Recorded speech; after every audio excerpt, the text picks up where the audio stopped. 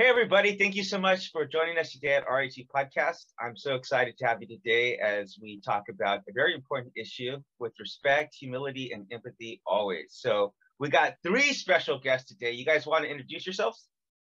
I'm Johnny. She's Jen. And this is Freya. So before we start off, I just want to ask you guys some non-related questions. We call this a friendly fire round. So you guys can both answer them. Actually, you know what? Normally I have an atheist co-host with me. But because today there's two of you guys, I'm just going to interview you by myself. That's cool? Sure. Yeah. That way there's more time for you to talk. Okay, so first question is, I guess we'll start off here. What is your favorite alcoholic beverage? That's usually, all you do. Yeah, I know. Usually any Lengthwise beer is really good, or Pearl River Brewery is really good. Any chance you like 805? What is it? 805. Oh, 805. Yeah. Yeah. It's great. So it's a lot of people, Firestone, I think so. Yeah, a lot of people won't remember that, but we're from Bakersfield. You guys are from Bakersfield, right? Yeah. So way back in the day, I remember our area code used to be 805, and then they changed it to 661. Yeah. So 661. Yeah. what about you, Jenny? You look very beautiful today, by the way, Jenny. Thank you. I told her nice shirt and everything. I hope you did not get dressed up for me. Hope you were like that before. This This is just how I wake up. It's fine. All right. New Jersey chic are beautiful. So New Jersey. And what about you? I got hooked on cider when I was living in the UK, so that's my thing. I like Strongbow cider mostly. If I'm gonna drink a beer. And it's usually not the sweeter ciders like you're normally used to. It's usually the drier ciders. I would say, do you like Angry Orchards? They're not bad. Yeah. It's a little bit sweeter for her, but she usually likes some weird Strongbow. Well, yeah, Strongbow's a good one, but there's also a couple of ones that are from Sweden that she really, and I can't even pronounce them. They're Rika, Shaika. They're really good too. So I spent about 2 months in Europe, and I didn't get drunk once because I had just gotten divorced. So I didn't want to get like, you know what I mean? I didn't want to get drunk, but I tried so many, dozens of beers while I was there. It was amazing. They easily make the best beer in the world.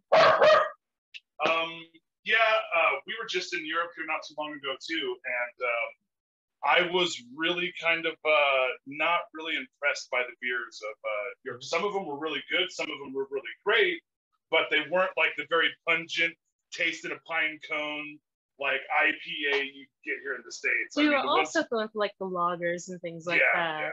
And this podcast is officially over. Good, thank you for joining us, guys. Officially over, yeah. No, really. Carlsberg was really good.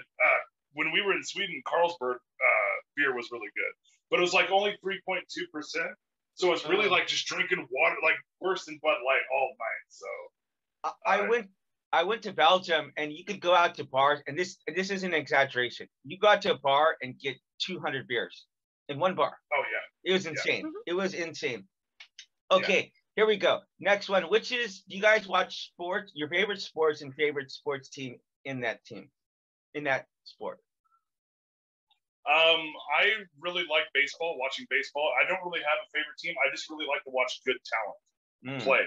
So if you have a really good situation with a really good pitcher and a really good lineup, I'll watch that every day. I don't play favorites with teams. I used to like the Yankees, and then I went over to the Boston Red Sox. And then now it's California love. You got to love the Angels or the Dodgers. And I just like to watch really good baseball. California love. And football too. Yeah. Well, who do you like in football? I just really like, because a lot of my friends are ex-football players. So really? I really don't have a football team. Yeah. I really don't have a favorite football team. I really like to watch good football. Okay. And I'm not talking about XFL stuff where it's like every play is like a 15-yard, return or anything like that. I'm talking really good, strategic football is really good. If it's over here, it's usually baseball, and I'm a Dodgers fan. Been a Dodgers fan for my whole life. My gran basically raised me, and she was a Dodgers fan. So yeah, your grandma, is that what you said? My grandmother. Huh. Okay. Yeah, and I remember even as a little kid, the radio was on if there was a Dodgers game, and she was listening to it. So what was your favorite football team over in Europe? Now, when we talk about football, you got to remember when we talk about football and soccer? it's Europe, it's soccer, right? And really, I only really followed like when it was World Cup time, and it was England, of course. Yeah, that's where I was living. One of my co-hosts is from England, so they're always talking about soccer. Soccer. Okay, I say soccer, and actually, so they say football, and I told them it does kind of make sense that you would call it football because you're kicking it around with your foot. Right. But I said at the end of the day, you're kicking a soccer ball, so it doesn't really make sense. He didn't get the joke. He was like, "Oh yeah, that does make sense." I was like, "Man, you're playing egg bowl, right?" Yeah. Give me a sympathy laugh. I gotta thank both of you. You ready for it? Oh, I'm ready. Yeah. This podcast exists because of you two, indirectly. Hey, all right. Hey. You want to hear the story? Okay. Sure. Yeah. Let's hear it. So I joined your guys' Atheist Society of Kern because one of my friends is Nick. We grew up together. We're like really good friends. So we've known each other since we're probably like 5 years old. We went to church together at 5 years. One of those kind of things, And he actually used to play the band he used to play the piano for our church. Now, I think he might have just mentioned Ask, or he told me he was in there. Ask is Atheist Society of Kern. So I joined the page, and I was in the page. One of these guys was a gentleman by the name of Rob Schock, and he was posting some stuff, and I thought it was like a little disrespectful, And so I went to one of your guys's. I went to one of your guys' meetings, and I was like searching him out. I'm like, where is this dude? Yeah, who is this guy? Who is this guy? Yeah. Like, where is he? So check this out, seriously. So we went, and I've talked about this multiple times because it was at I think it's very clever to meet at a pizza parlor. Because we had a couple of beers. We had a couple of pitchers of beer and pizza, and we're talking, and his family's there, and I'm like, I really like this guy. Yeah. So we sat down and we talked for probably about, and I got to be honest, I'm not even sure. I really don't even think that the concept of God came up because, I'm a Christian, and Christianity is a very important part of my life. But on the other hand, I'm a human first and foremost. I'm a human, and so we related on some very human issues. And so later on, the idea of talking about topics from two different perspectives and having a Christian and an atheist just have mutual respect and talk about things that it's going to affect us all, like bullying. It doesn't matter if you're a Christian or you're an atheist or a Jew. Like, you're going to be, my wife's Asian. She's going to be subjected to a lot of anti-Asian hatred going on in the world right now. And that's something we could fight towards together against. Jennifer here is the actual founder when it was. So basically, Ask started at my birthday party. I had a birthday party at Rusty's, and I realized that everyone in the room was atheist, agnostic, some sort of flavor of non-belief, and we made the joke that it's like the Kern Atheist Society in here. Yeah. And it just kind of stuck. But then we found out that KAS is also the Kern Astronomical Society. Yeah. So we're like, we're gonna have to change it around. And so and someone said, well, what about Ask? We basically came around and organized up together and came up with good acronyms. Ask, and it was perfect because there was a big thing that we were doing at the time called Ask an Atheist. Sure. And so Ask fit perfectly. So last night I was interviewing one of my buddies from Bible college, and he was talking about how atheists get along a lot better than Christians do, because some of the denominations absolutely hate each other. And that was a great commentary. And he goes, if you take a look at atheists, he goes, they don't really have denominations. And I was like, you apparently don't know enough atheists. I'm like, there are denominations. There's like, I'm an agnostic atheist. I'm an anti-theist. I'm a, you know what I mean? There's like, there's a wide range of, and I didn't realize this. I did not realize this. Like, I have a co-host from Canada, and his name is Sid, aka Sid Vicious, and that's the name I gave him. He prefers Al Sid, but I call him Sid Vicious, which is ironic because he's the nicest. He's Canadian, it's so he's usually that way. Yeah, he's the nicest guy in the world, but he doesn't have his family wasn't religious, so he has absolutely no animus towards faith at all. It's just a matter of, hey, if I find out God exists, I'll be a Christian tomorrow. And then there's one of my atheist co-hosts. He's an anti-theist, and he's like, I don't care if God exists. He's like, if God exists, I'm going up against him. Like, we're knuckling it up if God exists. So there's a wide they're going to try to find a magic sword to like that. I mean, there really is a wide range. So I guess that's where I want to start off with. And just please, let's limit this to about 1 minute. But I want to ask you guys both is, one, where you fall on this docking scale from the 1 to 7, 7 being an absolute atheist, and what is briefly your conversion story? So I'm going to give you my story in a 1 minute nutshell. Sure. But my parents are ministers. They forced me to go to Bible college. I went to Bible college. I did not believe in God. When I saw the hatred, the judgmentalness, it made me want nothing to do with religion, because Bill Clinton was being impeached at the time, and you would hear them, oh, I did not have sexual relations with that woman.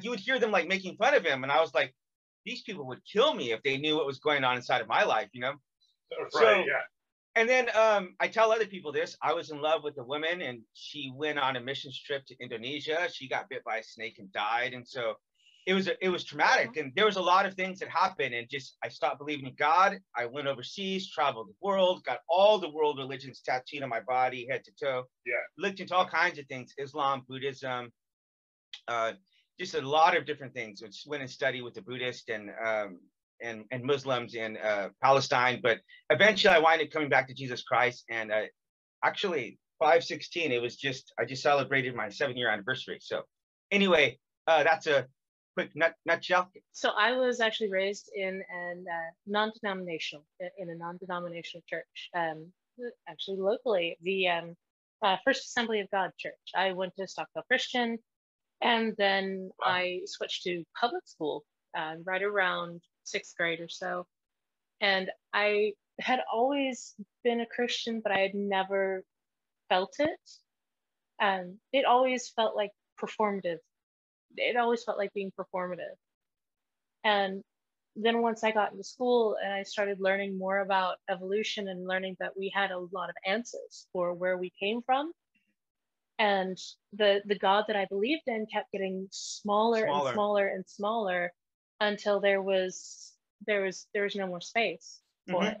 It didn't make any sense to me anymore, and the logic in the Bible didn't make any sense to me. And then I actually started reading into religion more, especially Christianity, and that's basically how I ended up being an agnostic atheist. It's technically agnostic atheist. It's just I don't know, but I don't believe in any god or gods. Would you say that would put you at a 4 on the docking scale, or would you say probably more like a 6? Probably more like just below the absolute. I grew up Southern Baptist, and we always would go from Southern Baptist to Pentecostal, depending on how sinful we were. You need to repent of your sins. Yes. The snake charm. Yeah, we did the whole thing. Yeah, it was awesome. And like Jennifer said, I really didn't question anything until I was up in my 20s. And then once I started to question everything, like, why is this? Why is that? Yeah. I started to read a lot, and I knew whatever I was getting into, I knew that if I was Buddhist, I was okay. If I was Taoist, it was okay. But do not become an atheist. And God. Right. And then so I kept myself from reading that for a few years, and then finally I was like, I got to read this. Why don't I want to read this? And once I read it, it was like, oh wow, this makes so much sense. Yeah, this is basically what I've been thinking for a long time. So, and that was a long time ago, and I've been an atheist ever since, and I can't even tell you how many years it's been. And on the Dawkins scale, I would probably be a high 6.5, 6.9. I'm pretty sure there's way too much evil for there to be one. I think it could be, but you never know. But there really isn't any evidence. There isn't any measurable evidence that I know of, unless if something comes out of. So this is not a debate channel. I'm not going to debate or challenge you on any of those things. What we are talking about and ways in which we can find common ground. What is, okay. So let me start here, because that's interesting. You said that about not becoming an atheist, because growing up, like atheists are a butt of jokes and sermons. They're kind of like, oh, this atheist, this guy's like either they're stupid or they're just a very immoral person, you know? So, God doesn't believe in atheists either. Yeah, I've actually heard some pretty good atheist jokes and some a good Baptist joke, because the guy who I was interviewing from my college, he is a Baptist, and I asked him in there, I said, what is the difference between a Baptist and a Presbyterian? Either of you know? No. Well, at the liquor store, the Presbyterians wave to each other. Ah, yes. And actually, he said the same day. Oh, he said something similar. That the only good thing about the coronavirus is that the Baptists can now wear the mask into the liquor stores, and so no one can tell them. Nice. I thought that was pretty funny. What do you think, like, people's perception of you now is, and do you find is kind of like Ask like a secularized church for you, or what is the purpose of Ask? It's not necessarily like specifically a support group or anything, but it's a community. That's what I've heard a lot from people who had left the church. Sure. They missed the community. They didn't necessarily miss the sermons or the preaching or anything like that. They missed getting together with people who had similar thoughts on things, or people that they could just talk to. And that's why we started Ask. That's why we have people even now. We've been dark because of the pandemic and a few things. And I mean, we have people all the time still asking, hey, when's the next meeting? When's the next get together? When are we getting together again? And I'm like, as soon as it's safe, guys. Yeah.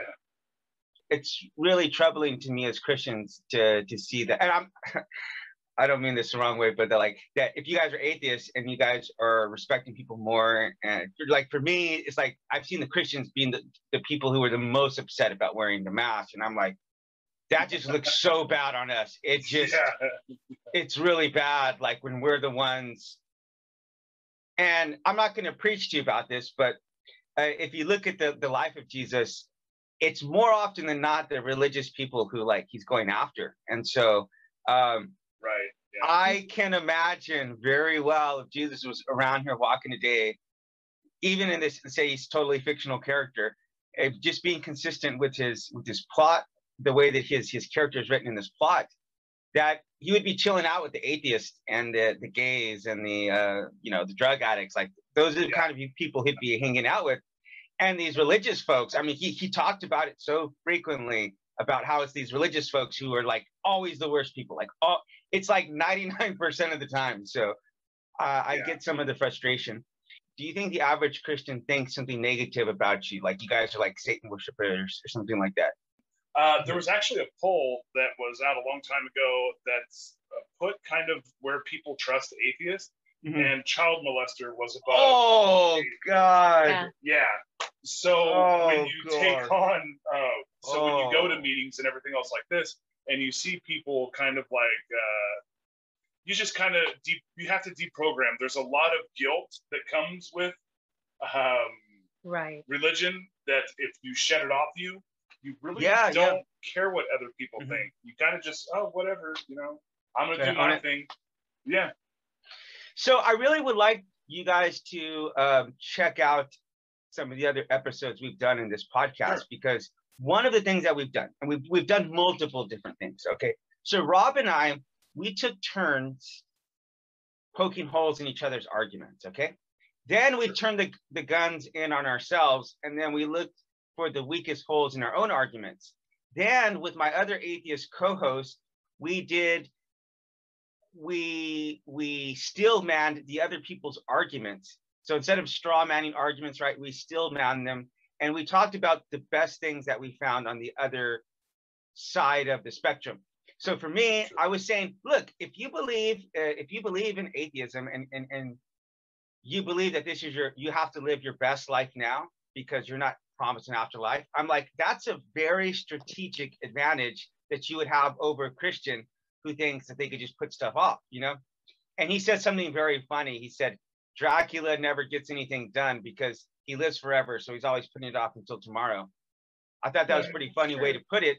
But objectively, if you take the labels off and just say, okay, we're not trying to prove Christianity or atheism here, and just objectively evaluate this, there's, you know, he said one of the things you miss is like the community. Like the community's great. Like, for example, one of our members' sons recently committed suicide and at our church.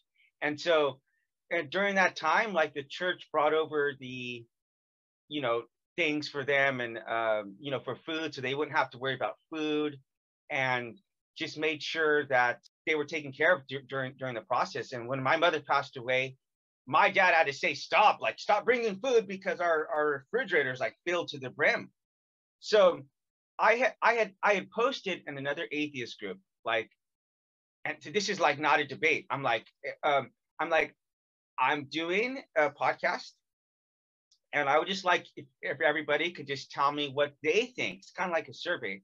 What do you think are the 3 best sides of the other's position? Because that's what we did. We took 3, and then we discussed it. And I said, and then they, you know, they saw it as an opportunity to debate me. And I said, look, if I'm just being objective here, that would be one of the things I would miss, is the community. Because I know if you're out there and you feel like you're an outsider, right? You have the like 80-90% of people in America are Christians, and then it's just like you on the outside. So even just that, to say I miss being on the inside of the cool people, the cool table, right? Yeah. Sure. Is that accurate? Yeah. I mean, the thing that I heard overwhelmingly was, wait, there's other atheists in Bakersfield? Well, especially in Bakersfield, where it's really conservative, yes. Mm-hmm. Yeah, and it's always people who stumble on the group, and they're like, I didn't even know that this existed. I didn't know that there were other people here who thought the same or similar as I do, and this is great. And we've had so many members who have found their tribe. They found their community. Right. Wow. And it's usually a journey where you'll see them be really mad at first, like, because it always rounds about like this. Yeah. That they've been lied to, they're mad, they lash out. Yeah. And then once they get acceptance for it, they're just kind of like super chill about it. They're like, okay, cool, yeah, you know, let's go out and chill now. But at first they're like very angry because, like they said, it feels like they've been lied to their whole life. Right. And that's mostly why we keep the group mostly atheists, because other atheists understand that whole deconversion journey where when you first come out of religion, of any religion, and you're learning all these new things, it does feel like you've been lied to for your whole life. You know, you went from living your life a certain way with certain restrictions and basically putting everything off until you go to heaven, and being good until you go to heaven. And then they find out that like they could have done all those things that they really wanted to do. So many relationships with people over minute things that don't really matter. Just, that's, you know. Wow. It really is like we see the journey. We see them go from that angry and almost bitter, like I am mad, almost a mad at God. And then once they process that, they come to this like calming, like, okay, well, I mean, I don't know why I'm so angry at something that doesn't exist. And then they kind of get the self-realization and self-actualization that, hey, that I am a person, I am valid, I really do mean something, and my voice needs to be heard. And so they do like to join community and stick together. Yeah. I honestly think that that's great that you what you guys are doing, because of the fact that people go through different stages of their lives, and just because you believe this right now doesn't mean that you're going to believe this in the future. And it's the same thing with the believer. Just because they're a Christian now doesn't mean that they're going to be that in the future. You know, for me, being a father, getting remarried, living overseas, these kind of experiences, losing my mother, there were different stages in my life, and I didn't have the coping mechanisms to deal with them at different times. And for me, I turned to drugs and partying and women, and I had some very unhealthy coping mechanisms. So if you guys are there for people in the stage that they're going through, I think it's a great thing, honestly, because I think it is, and I'm a Christian, mind you, but I think it is absolutely tragic the way that Christians have spoken and treated atheists, as you said in that survey that they did. Because as I said, what I found is we're mostly listening to people's deconversion stories, and I had my own, deconversion story, but not everybody has the same kind of story that I have, because my dad is a minister, right? One of these guys we talked to, his parents got a divorce whenever he was 8 years old, and he was in a Baptist church, and he was still riding his bike to church because he enjoyed the community. And mid-sermon, the pastor told him, "You got to leave this church and don't ever come back because your parents have been divorced." And that, I mean, you can imagine if you're 8 years old, how traumatic that would be. Your parents have just gotten divorced. Like, it's a very traumatic thing to have. Probably the most traumatic thing, maybe some kind of sexual abuse that could happen inside of a church. And some people have even been sexually abused inside of the church. So you understand the baggage that they have, and to have people who are willing to be non-judgmental, which it sounds like you guys are. And that's the irony, that Christians should be leading the way, to not be, we're not supposed to be judgmental. And I find very frequently, like, let me tell you this last thing before we get into the meat of the topic. So I went into Bible college, and I became an atheist at Bible college because of Christians. Then, as a non-believer, I went into Palestine, and I stayed at a mosque for about a week, learning about Islam, and learning from these people. And they were the kindest, most gentle, humble, hospitable people I have ever met in my life. This is in Palestine, where if you were to go by the news, you would just think these guys are on every corner just taking turns, blowing each other up, beheading each other. By the way, let me show you this real quick. That was me. Look. Oh, nice. Yeah. I mean, so nice.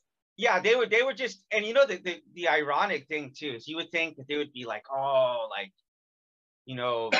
everyone there, just these big beards and everything, but it was not anything like that, man. You had people at the corner doing hookah and people smoking, and you had, like, bars you could go in and get alcohol, like, well, not bars, but like liquor stores, and you couldn't even do that in Israel. So Israel is supposed to be like more like a secular and everything, but you can't just really go around and get alcohol there. But there in Palestine, I mean, you could.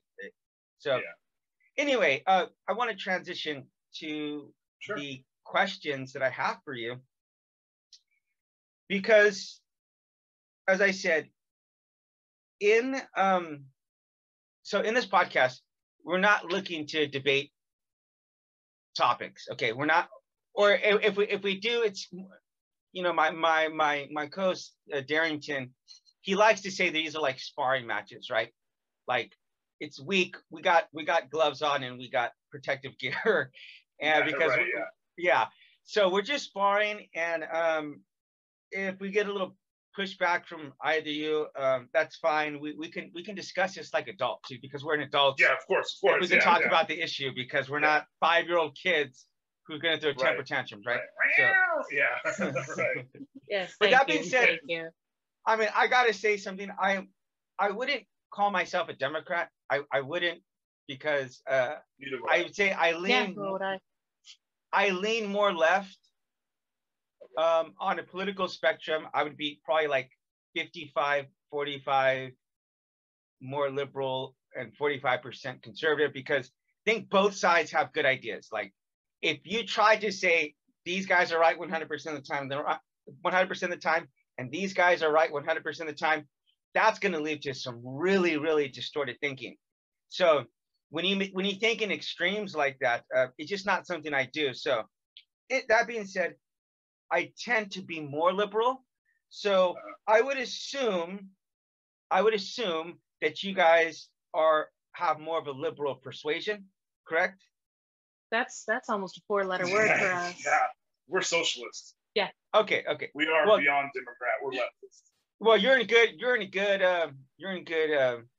company, because Jesus was a socialist as well. So you guys are on the right track. Actually, I'll take it.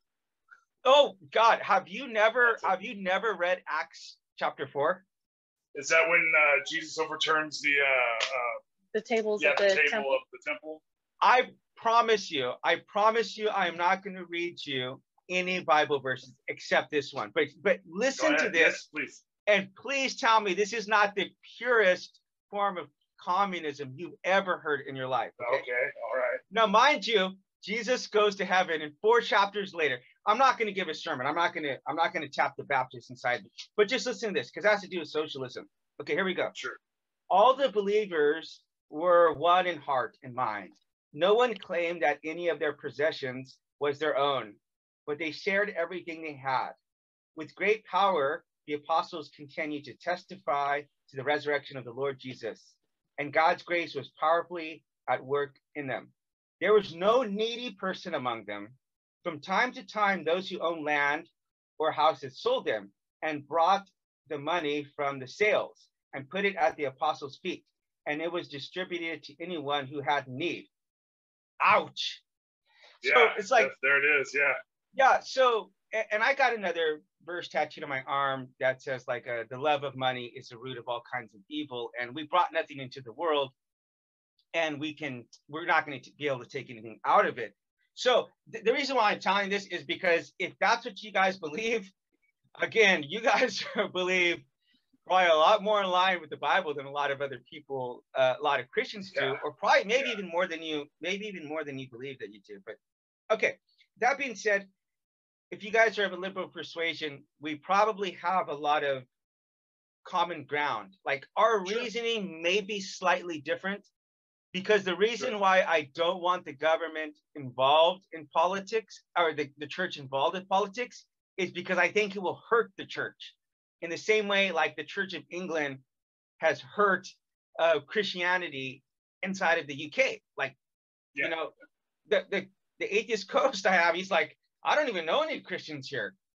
And I was like, well, I think you could thank John Lennon for that, because I think it was the Beatles.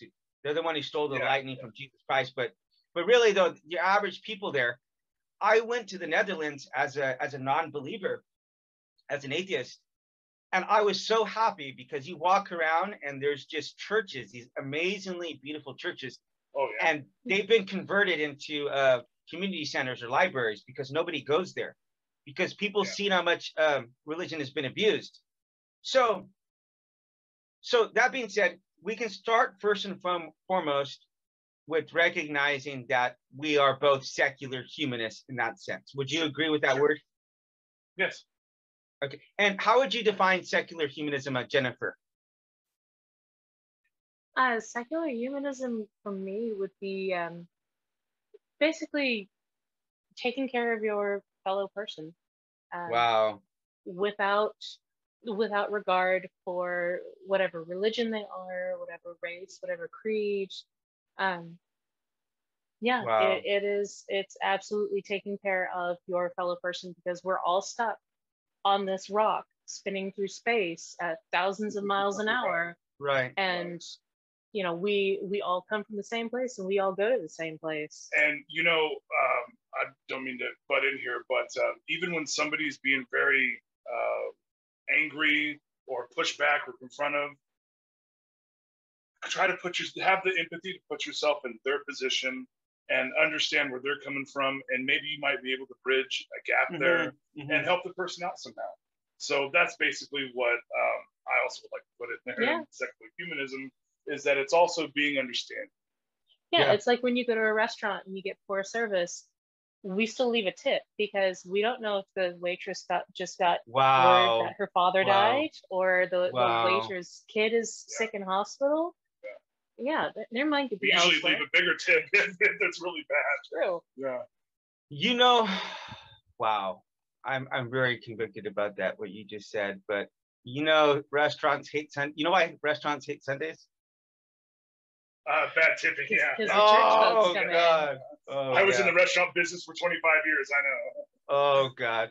It doesn't even surprise me in the slightest sense of the word that that atheists understand a lot of these things better than a lot of believers do. It does, that sits on a 0% surprise. It doesn't even register in my mind because having been turned into an atheist out of Bible college, twice, mind you, I went 2 different times, and both times I was turned into, you know, an atheist, just seeing the level of hatred. In fact, you know, later today, literally later today, my atheist co-host, his name is Sid, aka Sid Vicious. He's going to be coming on, and we're going to be interviewing someone from my Bible college who he went to school with. And I got to tell you this, you guys don't really seem like the very hateful, angry, like no, this type. But that being said, to the angry atheist types, when you are going to see behind the scenes of what we are subjected to at Bible college, you're going to have a lot more empathy for Christians. You know, when you see how we were seated and what we were taught in Bible college, you're gonna take a step back and say, let's throw my beliefs out the window for a second, okay? And I'm just gonna think about this objectively. You know, like when we have atheist co-hosts come on, or atheists come on, and they tell us about, you know, being abused physically by their moms as a child, and I can say, I relate to that. Like I relate to psychological and physical abuse, verbal abuse from my mom. So we relate on this issue. This is an empathetic issue. And this is why we put empathy as one of the letters in this podcast. It's so important. And Sid said something so amazing. He said, it doesn't matter if you agree with the person or disagree with the person. He says, this is what you need to do. And it doesn't matter which side of the aisle you're on. He says, you need to take their thoughts and just hold it in your mind for a second, okay? Because people hear people's thoughts and they want to dismiss it because they want to disprove them, right?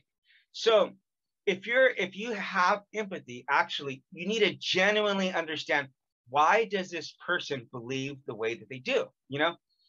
Like, here's an example. I'm not like a Trumpster, right? I'm not a right-wing QAnon person, but objectively speaking, I live in South Korea. So I've been all throughout Asia. And I take a look at Asia and I'm like, dude, we got like 10, 15 years at the top, and these people are going to overtake us. There's no way Americans are going to compete with this. I'm telling you, I see this. Yeah. These kids are in school in their private education for hours and hours and hours after school. And I'm like, we are not going to compete with this. I mean, so when I see that, I totally understand. I'm Mexican, and I totally get why white nationalists are afraid of their country being taken. They don't want to be on the bottom anymore. I think nobody wants to go from the top to the bottom. And that's a fear that I see. You know, I see some of these kids they speak already 2 or 3 different languages. You know what I mean? Their math levels they're in elementary school, and they have math levels higher than high school levels. Yeah. And I'm like, we're not going to stay at the top very much long. We have a very short time. Exactly. So this is a slightly different scenario, but I can empathize with people who feel like they're going to be marginalized, you know, and they have a fear, because we all have fear in our lives, and we all have the fear of the unknown. So anyway, so we can start off at that point of agreement. Okay. So the next question. I'm sorry. You could also you could also say that, especially when it comes to, like, you see a lot of the outrage from white males. You could also say that they've seen how women and Black, Indigenous people of color have been treated they don't want to be treated like that. They've seen what it's like to be treated like that. They don't want to be treated like that, and they're lashing out because of that, because they think that they will be treated like that. And I mean, there is a saying that when you're used to a certain amount of privilege, when you're used to a certain amount of privilege, equality feels like oppression. Yeah. Right. Oh, thank you for that, Jennifer. That's a really, I would have, that's with the parallax thing. I would have never thought from that perspective, generally speaking. And I can tell you what my perspective is, because I live in Asia and I see the cities here and I see the bullet trains getting built, like just throwing up in no time at all. Yeah. Oh, it's California sits around for 10 years trying to do something. I'm like, dude, yeah, we're not going to compete with this. I'm like, we're at the top now, but there's no way in the grand scheme of things we're going to be able to compete. I think you're right. Yeah. So, do you believe churches should pay taxes, and why? I absolutely believe churches should pay taxes, and I think that the taxing scale for churches should be, or the criteria should be, that if you use a certain amount of your resources to help people, to actually house unhoused people, to feed people who need it, to help your community, you can deduct that from your taxes until you have no more tax burden. But yeah, I absolutely do feel that churches should be taxed, because so many churches have got into the political game now, and in so many different ways, and in really really deceptive ways too. Like Prop 8, the anti-gay marriage proposition here in California, so much of that was funded by the Mormon Church. That's, they don't pay taxes. Money, right? Exactly. So by the way, I got some Mormon missionaries coming over. We're going to do a podcast together. They came over, and I told them about doing a podcast, and they were like really intimidated. They're like, oh, they pulled out of it. And then I just made them breakfast and we talked for a couple of hours. I'm like, oh, we see that you're not like antagonistic. So they're going to come and do a podcast with me here. So, by the way, I love you, Jennifer. That was amazing.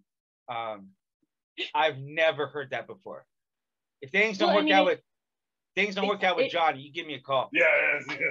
No, that's amazing. I've already got a couple of husbands lined up. Okay, honestly, that's really is amazing. That's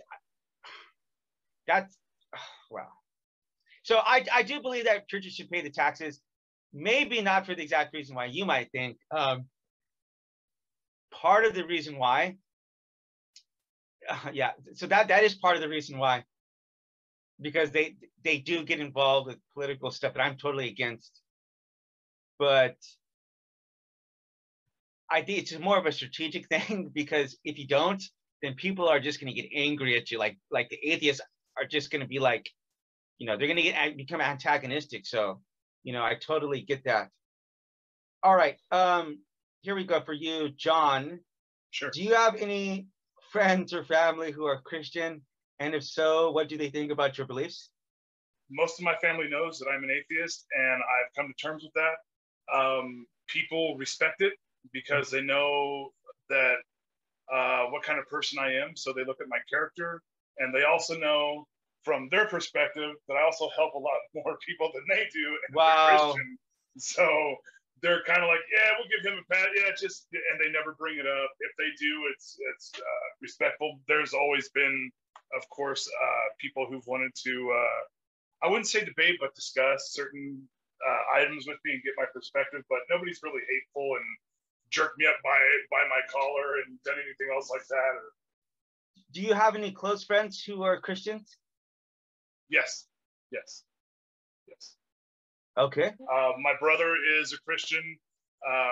My other best friend, he's been a Christian all his life. And I lied. I'm going to quote Jesus again. Sorry, guys. But no problem. Jesus told this story that there's these two brothers, and their father tells one of them, he says, you guys go and do something.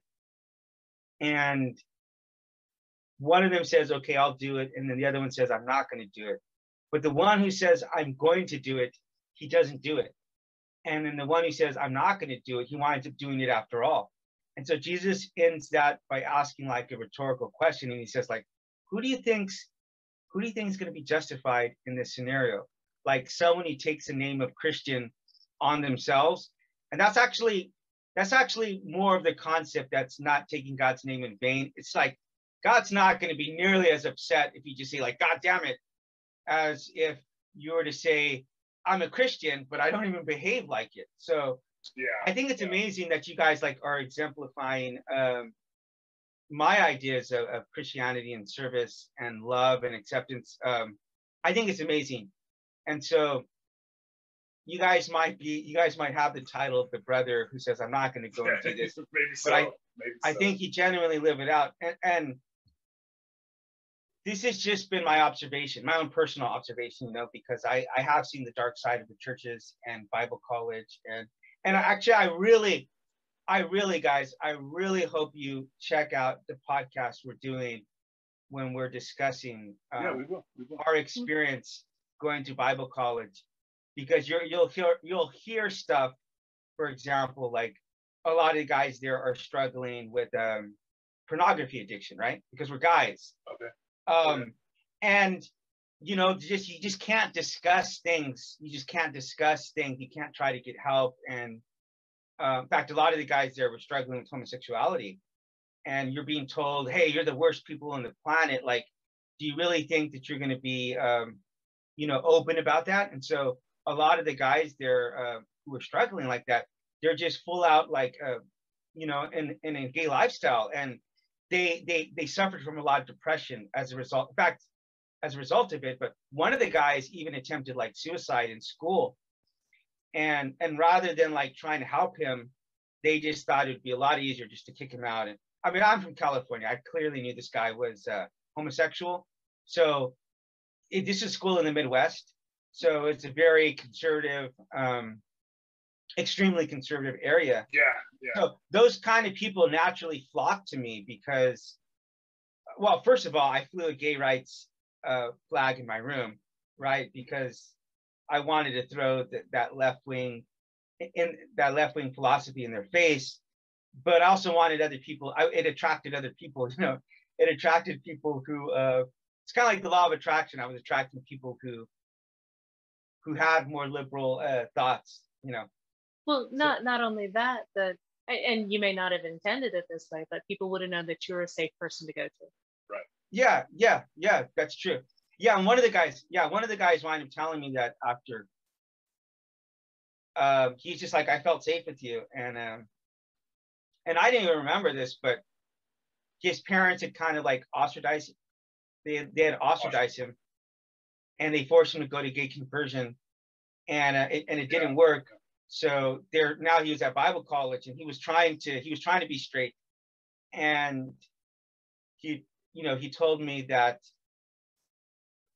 this is very small to me. Like, I guess he just didn't have like good clothes because, you know, he was being cut off, and so I had given him some of my clothes, and to me, I totally forgot it because I give away stuff. It doesn't even register in my mind. But he told me recently, we hooked up recently, and he was like, yeah, he goes like, that was just, I'll never forget that. Like, that was sometimes the smallest thing has the hugest impact on something's life. We're probably going to disagree somewhat on this, but that's fine. Just seeing the different perspectives. Either of you, both of you can answer this one, but should Christians or any other religious group be forced to violate their ethics in the realms of private business? If the Christian isn't being forced to actively participate in something that they disagree with, is it really violating their ethics? So a baker making a cake for a gay wedding isn't participating in the wedding. They're not going to the wedding. They're not marrying someone of the same sex or gender. They're just making a cake. A cake is morally neutral. Mm-hmm. Is that really violating their ethics? Could it really be seen as violating their ethics? It's just a cake. I mean, it's not condoning the marriage. It's not supporting it. It is carrying out a business activity or it's your normal business activity.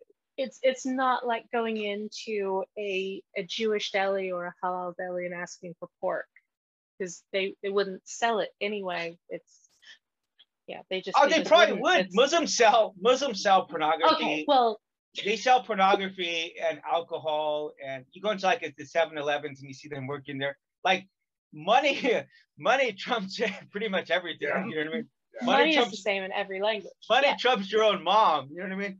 You know that expression, mo money, mo problems? Money is like, that's about right. Yeah, so I get what you're saying there. Okay, so let's take a more direct one. Let's say like a Catholic, let's say like the Catholic Church.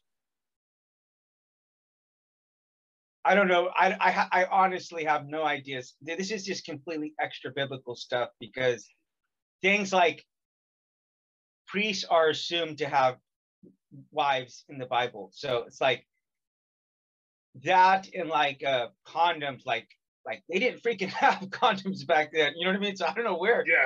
I don't even know where you'd get that one from about birth control, but it's haggis. To them, yeah, sheep in innards. Right, but to them,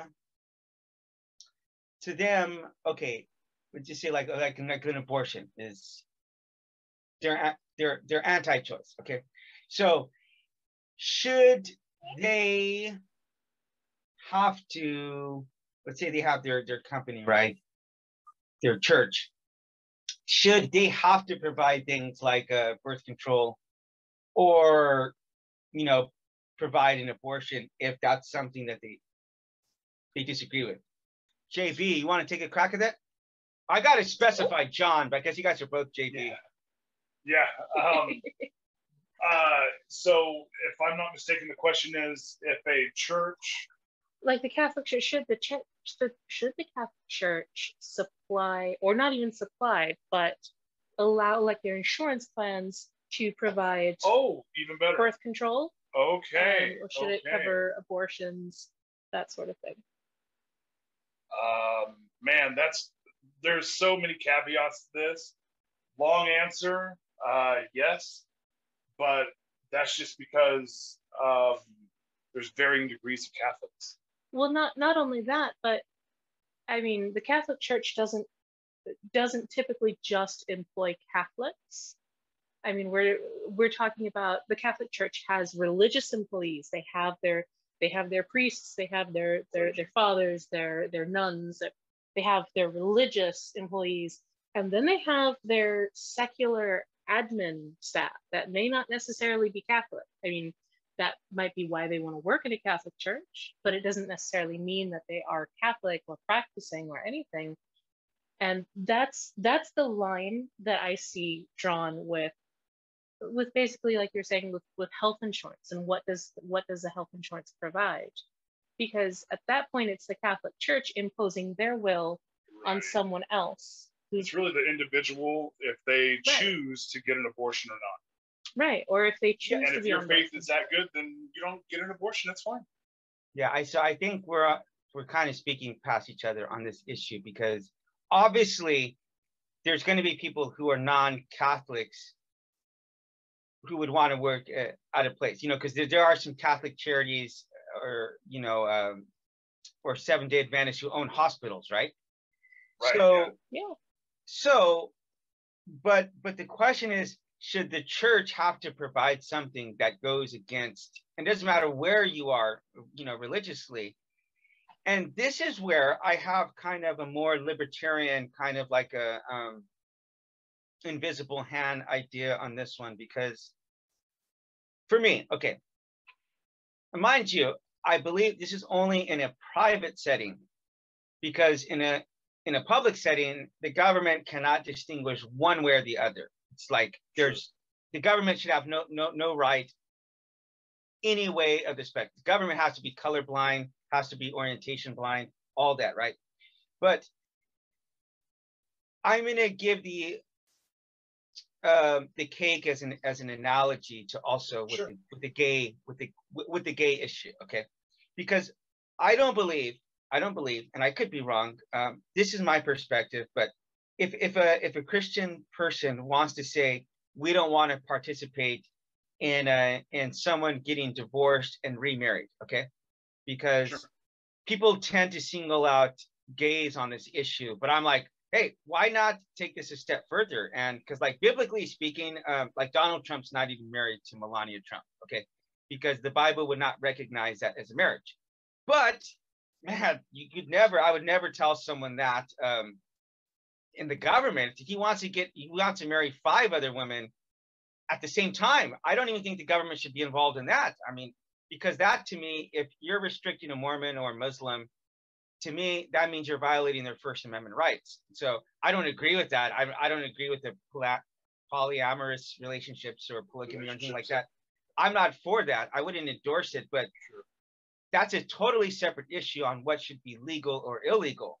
So that being said, if I were to say as a minister, one, I am not going to marry you if you're gay or if you've been divorced before. I'm not going to do either one of these. Like, I should not be forced to do that. Okay. It doesn't mean that I'm going to hate them. It doesn't mean that they're not welcome to my church, but I'm not going to do that marriage because it's going to violate my my religion. Okay.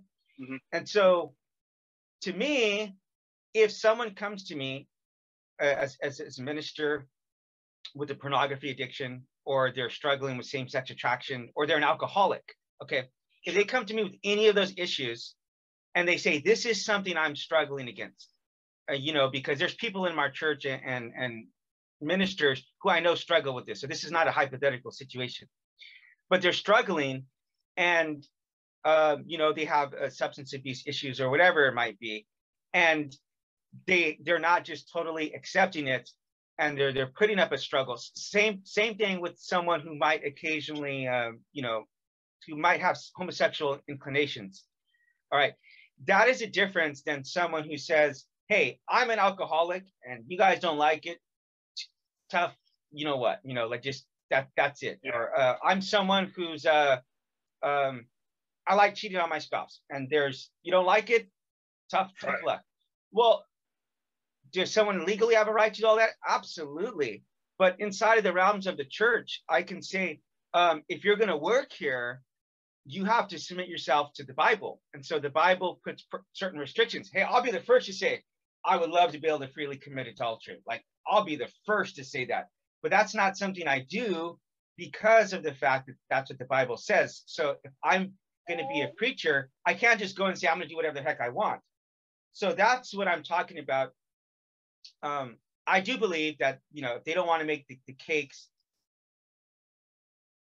the private sector should be allowed to do that. But I do believe that the invisible hand will shut that down anyway. So if you're not going to make someone a gay cake or a cake for a gay wedding, they're not going to shop. The gay people aren't going to shop with you anymore, and their friends and family. Like, I'm not going to go and shop at that place as a straight, you know, male. And so I believe that the invisible hand is going to shut you down anyway. So I believe that it's better to be solved in that sense. Tasty's Bakery, where they refuse to do a cake for a lesbian couple who were getting married. I was going to say couple. I don't think a descriptor is necessary, but anyways, for a cake, and they had more of a. Their business actually picked up. They got donations. Because really? It now have values of the right wing. They virtue Christian, signals. Yeah, they virtue signal. They virtue signal to the right. Yes, and the business actually grew, and it's still going to this day. Yeah. So as much as I would love to think that that a diner who doesn't serve a Black person at the counter, or a bakery that doesn't want to bake a gay cake, a cake for a gay wedding. There are no gay cakes. I know. That was a misspeak. No worries. Don't act like you don't ever misspeak, man. I actually said that my daughter didn't look Asian the other day, and I was like, I misspeak all the time in this podcast, like all the time. I'm sorry. You're being a prisoner of the moment, and I believe me, we understand. But yeah, prisoner of the moment. I love that. Yeah. But I'm sorry, Jennifer. Please continue. No. That's all good. But as much as I would love to believe that those businesses that refuse to serve people because they're Black, because they're gay, because whatever, because they're trans or anything, that their business would fail, they would go down in flames, they would have to realize that they should serve everyone equally. I'd love to think that, but we just don't see that pour out. Actually, the opposite in real life. You should see here in the United States. Now, that might be different elsewhere in the world, but here in the United States, it's actually like a humongous flag up in the air for everybody to donate money to. That is, contribute. That is a cog in the wheel of my position. So I'm gonna have to rethink that one, because to me, I think if you're not going to serve Black, like, okay, again, this is it for me. I think of this as just merely from a private issue. Like, let's just say I want to start a club that's like Mexican males of America, whatever. And then a white female comes to me and says, hey, I want to join your club. And I'm like, no, like the restrictions to get into my club at a private place that's going to come into my house, that my membership standards are that I'm a Mexican male. It's totally different if I'm doing that in a private, in my house or in my church, or, you know, the Mormons have, you can, like, as a Mormon, there's like various stages, and just like with Scientology, and you can't get to the next stage of like Scientology unless you do these bottom stages, right? So they have like these temples where you get married inside of a temple, but like not everybody can go to a temple, you know, you have to go through a certain series of steps to be able to go into that temple. So if they put restrictions that way, and this is what I'm just talking about in a private, in an institution like school or government or anything like that, this is a non-starter. This is not an issue. But what I'm talking about is that if you want to make those choices to say, like, you know, I think part of the freedom, if you do have a racist person who wants to start a business, like, and you're gonna, or a sexist person, you're gonna say, I'm not gonna serve women here. Like, that's just a really stupid business practice, you know? It is. To cut off half of your clientele. Right. And then there's gonna be people like me, I'm like, dude, if you discriminate against my daughter for being an Asian or a female, you are going to get 1,000 negative reviews on Yelp from me. Right, yeah. I'm gonna create 2,000 accounts. I'm gonna pay some dude in India personally. Yeah. Personally. Well, and then I'm gonna do someone in India who has nothing better to do but work for $10 a day, and you're gonna get so bot farms. Yeah, bot farm. Yeah. You are. And that's not that's not a joke. I'm joking, but that's not a joke. So it's like, to me, it's just a really stupid business practice. But anyway, I want to thank you for your input on that. I do have 2 more questions for you. Sure. It just kind of a quick aside, like you were talking about, with if you wanted to start a club, a private club for Mexican males. Sure. How Mexican do they have to be? What percentage? What's the descriptor of how Mexican they gotta be? Are you born in Mexico, or are you born in America? Yeah, in America with like Latino, origins. Do your parents have to be Mexican? What about El Salvador? What about more Central American, Guatemalan? So, well, I think the point she's trying to make here is that there's levels. And then what about male? What about male trans males? Because trans males are still males, or intersex people who are, both. Where if the world was black and white like that, it would be really easy. But there are so many shades of gray that it's hard to just say, it's for these classes of people or this class of person, or I don't want to serve gay people. Well, what about if, like, we went in, I'm bisexual, or pansexual, bisexual, pansexual, both basically. If we went into Tastries and we wanted a cake for our wedding, they would be serving a gay wedding. It would be under the LGBTQ umbrella.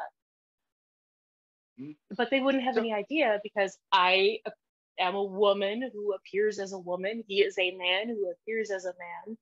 And they wouldn't have any idea unless they specifically asked, What's your sexual what orientation? kind of wedding y'all having? Yeah. Then, So, okay. All right. So 2 things. That is an interesting point. But okay.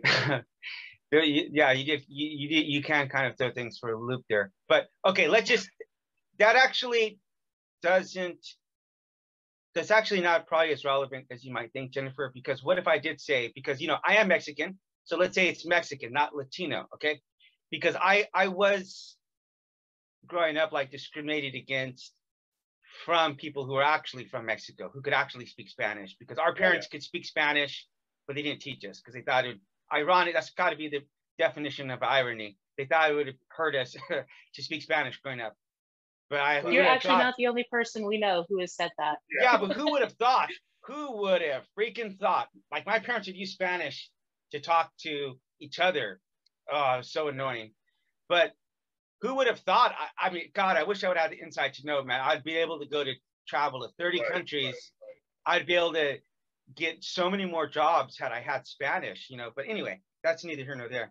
The point being is that, okay, what if I limited down the spectrum and said, okay, you have to be 50%, at least 50% blooded or more, It doesn't matter what I'm trying to say, whatever restrictions I were to put on that, Jennifer. The point is that if or let's say I say you have to be a biological, not a trans male to be a part of my club. The point is that it's my club.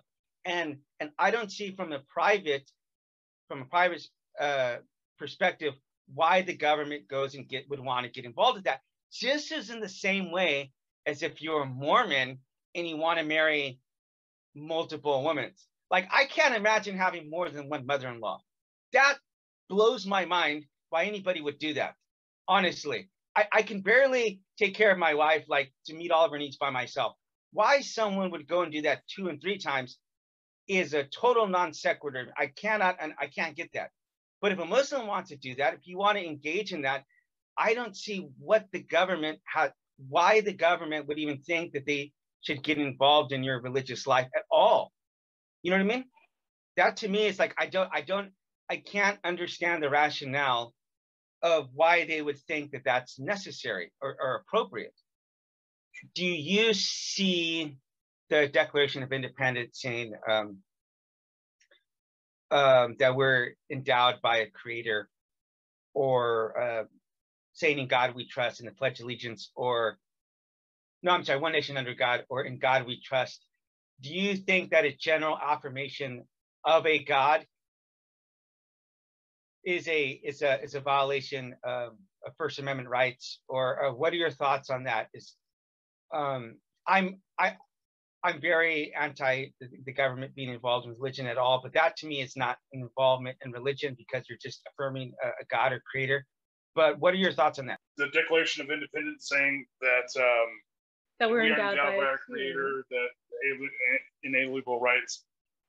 If you actually look back and look at the historical makeup of the whole thing, they were really trying to tell the king, hey, we don't get our rights from you, we get our rights from somebody else. They're appealing to a higher power. Sure. To a power, I should say, a power above a king, which, since kings were appointed by God, right, then that's who they would so they're just going to X out the middleman there and take out the king. Well, we get our inalienable rights from God. So that was the language that they were using, and they were very careful not to mention any specific God. It was more like the God of nature and everything else. Sure. So deism. That's yes. Exactly. Now on God we trust. In God we trust. I'm sorry. That was put into the. So they recently at the Bakersfield City Council. Let's just go back to when it was originated in for the Red Scare. Okay. I think it was in 53, 63. I think 54. 54. 54. Yes, there it is. 54. Yeah. They added it for the Red Scare, saying no, we got to be better than the communists. Dirty Baptist communists. So there you go. We're going to have that. Recently, this is evolved, because if you let something go it's going to evolve. So we're evolution. From County. That's evolution for you. Exactly. So recently here in Kern County, in Bakersfield, for some reason, the Christian community has wanted to put "In God We Trust" on every cop car and everything. to try to virtue signal that, you know, this is good and everything. But what they don't realize is that we have one of the most deadliest police forces in the U.S. So when, believe me, when the BPD shoots somebody, or when they're out there shooting your dog because they do that, when they're going away and the victim is looking at the cops going away, going, "Wow, that happened to me." Wow. Now they have a moniker to look at to go, "Look, in God we trust," and they're already automatically going to have some negative connotations with that growing up, especially if you're in a bad neighborhood or neighborhood that deals with a lot of police. If you have negative interactions with the police, you're going to start associating "In God We Trust" on the back of every single police vehicle and fire vehicle now as well with negativity, with those negative reactions. So, hey, you guys aren't supposed to be looking out for the Christian causes, man. You guys are supposed to want that. Secular. What's the matter with you guys? We're looking out for everybody. I'm just kidding. I'm sorry. Yeah. That's it. You know, I would have never thought, like, that would have never even registered in my mind. Right. You guys have said a lot of stuff that just really, I wouldn't even have thought, I swear I would not have thought of it. That's what I'm talking about, like a parallax switch. I swear, Jennifer, we could probably talk from here to kingdom come, and that concept would have never even entered into Isaiah's mind. So I really, really want to thank you for that. So I'm sorry, Jonathan, I'm sorry to cut you off. No worries, no worries. And so that's basically what we were trying to do as a secular organization, as Ask was say, hey, we don't want these on there because, I mean, you know, let's just keep government and God separate. And so that's where I fall on it. I don't care if you, like, I hate mesh shirts and fanny packs, but I'm not going to dictate people who say, you know, I'm not going to say you can't wear mesh shirts and fanny packs. You're free to do whatever you want. Yeah. That's where I'm coming from. Those things are pretty cool. I miss the 80s, man. I think we could both agree that the 80s were the greatest era that's ever existed, right? Christian atheists. Oh, yes. Can we agree on that one? I swear. We were born in the 80s. Yeah, so I was born in the 80s. So, yeah, exactly. Ninja Turtle cartoons Ninja Turtle. And stuff. Yeah. All right, you know what? Okay, that's good. I would like to end now, but we like to close sometimes with some kind of like neutral stuff so that if there was any bad feelings. Absolutely no bad feelings. Okay. Yeah, because you know, sometimes I express my ideas and it has made some of the atheists, specifically this issue. I'll tell you specifically on this issue. When I was discussing the private issue with Rob,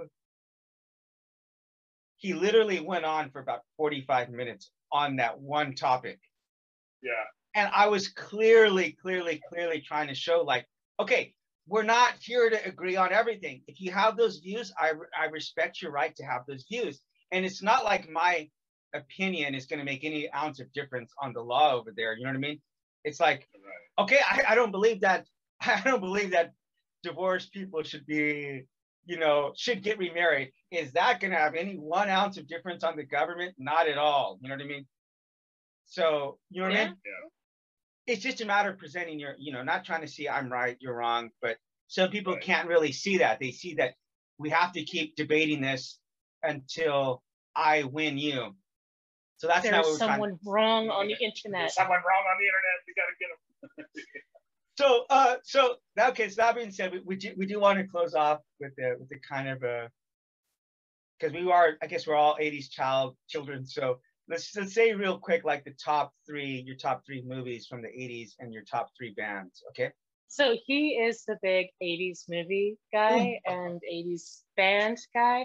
I didn't really start paying attention until like the 90s or so. Yeah. So, yeah, I was just thinking when Cool of Ice like came out, I was like 94. So,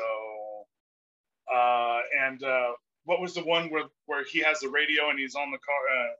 And the Breakfast Club. I love the Breakfast Club. John Cusack. I know who it is. Any Molly Ringwald movie. Oh. Any Molly Ringwald movie. Yes. And what about you, Jennifer? I grew up on stuff. I grew up on like 80s cartoons or like early 90s cartoons, stuff like Darkwing Duck. DuckTales, all of that. DuckTales, ooh. Animaniacs. Tailspin, yeah. Tailspin, Chip and Dale's Rescue Rangers. Yes. Actually, Yeah. do you remember the ones where the bears used to jump around? I used to really like that. They eat the gummy bears and they would jump. So this is going to be very sacrilegious, but to me, there is like the Bible, and millimeters underneath that is the movie, The Karate Kid. Yes. And Yes. there was a time whenever I was a deist or I was an atheist, I would say it was on par with the Bible. As a Christian, I got to have reverence now. But The Karate Kid and Cobra Kai is my favorite series of all time. But that movie, The Never Ending Story, and probably Back to the Future, and Teenage Mutant Ninja Turtles, those four is like that was just like, that was just like heaven to me. And as far as music, we'll go to the last one with music. I actually didn't get into the 80s until the 2000s. Because you're growing up, you hear it on the background, whatever. I can't really get into it. But Duran Duran will always be my number one favorite as far as 80s. The Cure. Oh yeah. God, and maybe probably the Smiths. I'm probably have to go with the Smiths. Boy, the three big ones right there. What about you? Right there. I was mostly in. Flock of Seagulls type stuff. Oh, yeah. I always listen to stuff all the time. I just have an 80s playlist through my phone, and it just goes off. And there are some songs I haven't heard since I was a kid, and I'm just sit back and, where have all the, I think this is in the 90s, but Where Have All the Cowboys Gone by, I was just listening to that one the other day. Country? And, it was more pop and popish kind of. I think it was a country crossover hit. I want to say I've heard it on country radio. Yeah. Back in country, it was crossing over. Oh, like Billy Ray Cyrus, and he came out the whole "Ache to Break Your Heart." Yes. The watermelon crawl and stuff. Yeah. What about you, Jennifer? Growing up, I was I liked country music. I went to Fanfare in like 1997. It was the greatest thing that I'd ever done at that point. Wait, what was it called? Fanfare in Nashville. It's a big. It's like Comic-Con for country music fans. So I went when I was just before I went into high school, and it was the greatest thing that I'd ever done. I couldn't imagine like not being there. So I grew up on country music, and I grew up on oldies like 50s, 60s, Elvis Presley, the Ronettes, all of that. But growing up, my thing was country, and I loved like Garth Brooks, Clint Black, the Mavericks. George Strait. Oh my God. My mom was obsessed with Raul Malo. I mean, try to imagine she is right now too. She is right now too. No, listen. Try to imagine this. This is so funny because my mom was a minister's wife, right? And she was a member of the Mavericks fan club. I mean, my mom right here. No, you don't understand. My mom had the biggest, like, lustful crush on Raul Malo. I mean, she was like obsessive, like Deadly Sins, 7 Deadly Sins. she went to their concert when they came to the Crystal Palace, and she was all too. Yeah, she was, I mean, obsessive about this guy, but oh my God, All You Ever Do Is Bring Me Down. It was like probably your favorite. Here Comes the Rain. Actually, my mom played so much country music, like we had to start listening to it. Otherwise, we would have gone insane. So I still like country music. Yeah. And actually, I really want to thank you, Jennifer, because you saw me posting in the group, and someone was angry that I was a Christian posting in the group, and you were like, well, we allow Christians in here, who aren't going to be try to proselytize or whatever. And I said, well, I respect you enough to not come in here and to try to poop on your platform. But I was just looking in to your group for people who might want to come on as guests. And amazingly, two members of your group have now been my co-hosts. So you guys have added a very good, having this is a very good, well-rounded perspective. What do you think about that, John? We have more members who want to go on. As a matter of fact, we'll throw you some members. Sure. We have a Mormon who's been through conversion therapy. Yeah. Wow. And who will talk about it. Wow. I mean, he went on a big mission to Mexico. Wow. He went through conversion therapy as a teenager, as like a late teens, early 20s teenager. He grew up in the Mormon church. He went to BYU. So he was really steeped in the Mormon culture, and he was gay, and he married a woman. Right. So he went His through all of that. His story is amazing. It's so fantastic. Now, he's one of my oldest friends. So it's really important that we share each other's perspectives, not our opinions, but our perspectives and how we see things. So there we can kind of learn from our experience, learn from our life experience, really, and that's what's most important. Yeah. If you couldn't see that, I got the heebie-jeebies over here. Those kind of things send chills in my spine because that's just so powerful, and that encompasses what I think empathy is. So yeah, we normally send out gift cards for Starbucks, but you guys, we're also supporting the anti-bullying campaign. So you guys have said to make the donation in your name there, but we are also going to send you out a Starbucks card because you guys really encompass what I think the world needs. And I think you guys have a very good place in what you do with your community of helping people who are making the transition. And that's a good work you guys are doing. And you guys have a very humanitarian minded spirit, not spirit, but your behavior.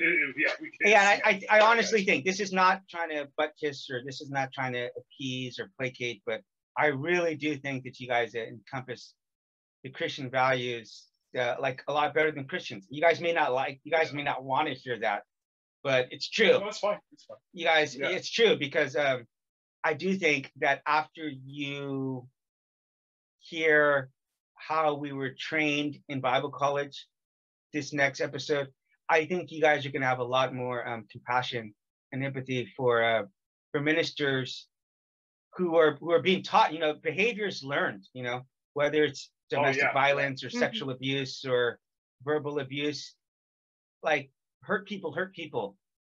And people learn to mirror the kind of behavior that they see as appropriate. Like, so for me, one of the things that's just really caught me off guard is how many people have told me the dysfunction that they came from, that to them that was just normal. Like it wasn't even until they became like 20 years old where they really realized that something was really wrong about this.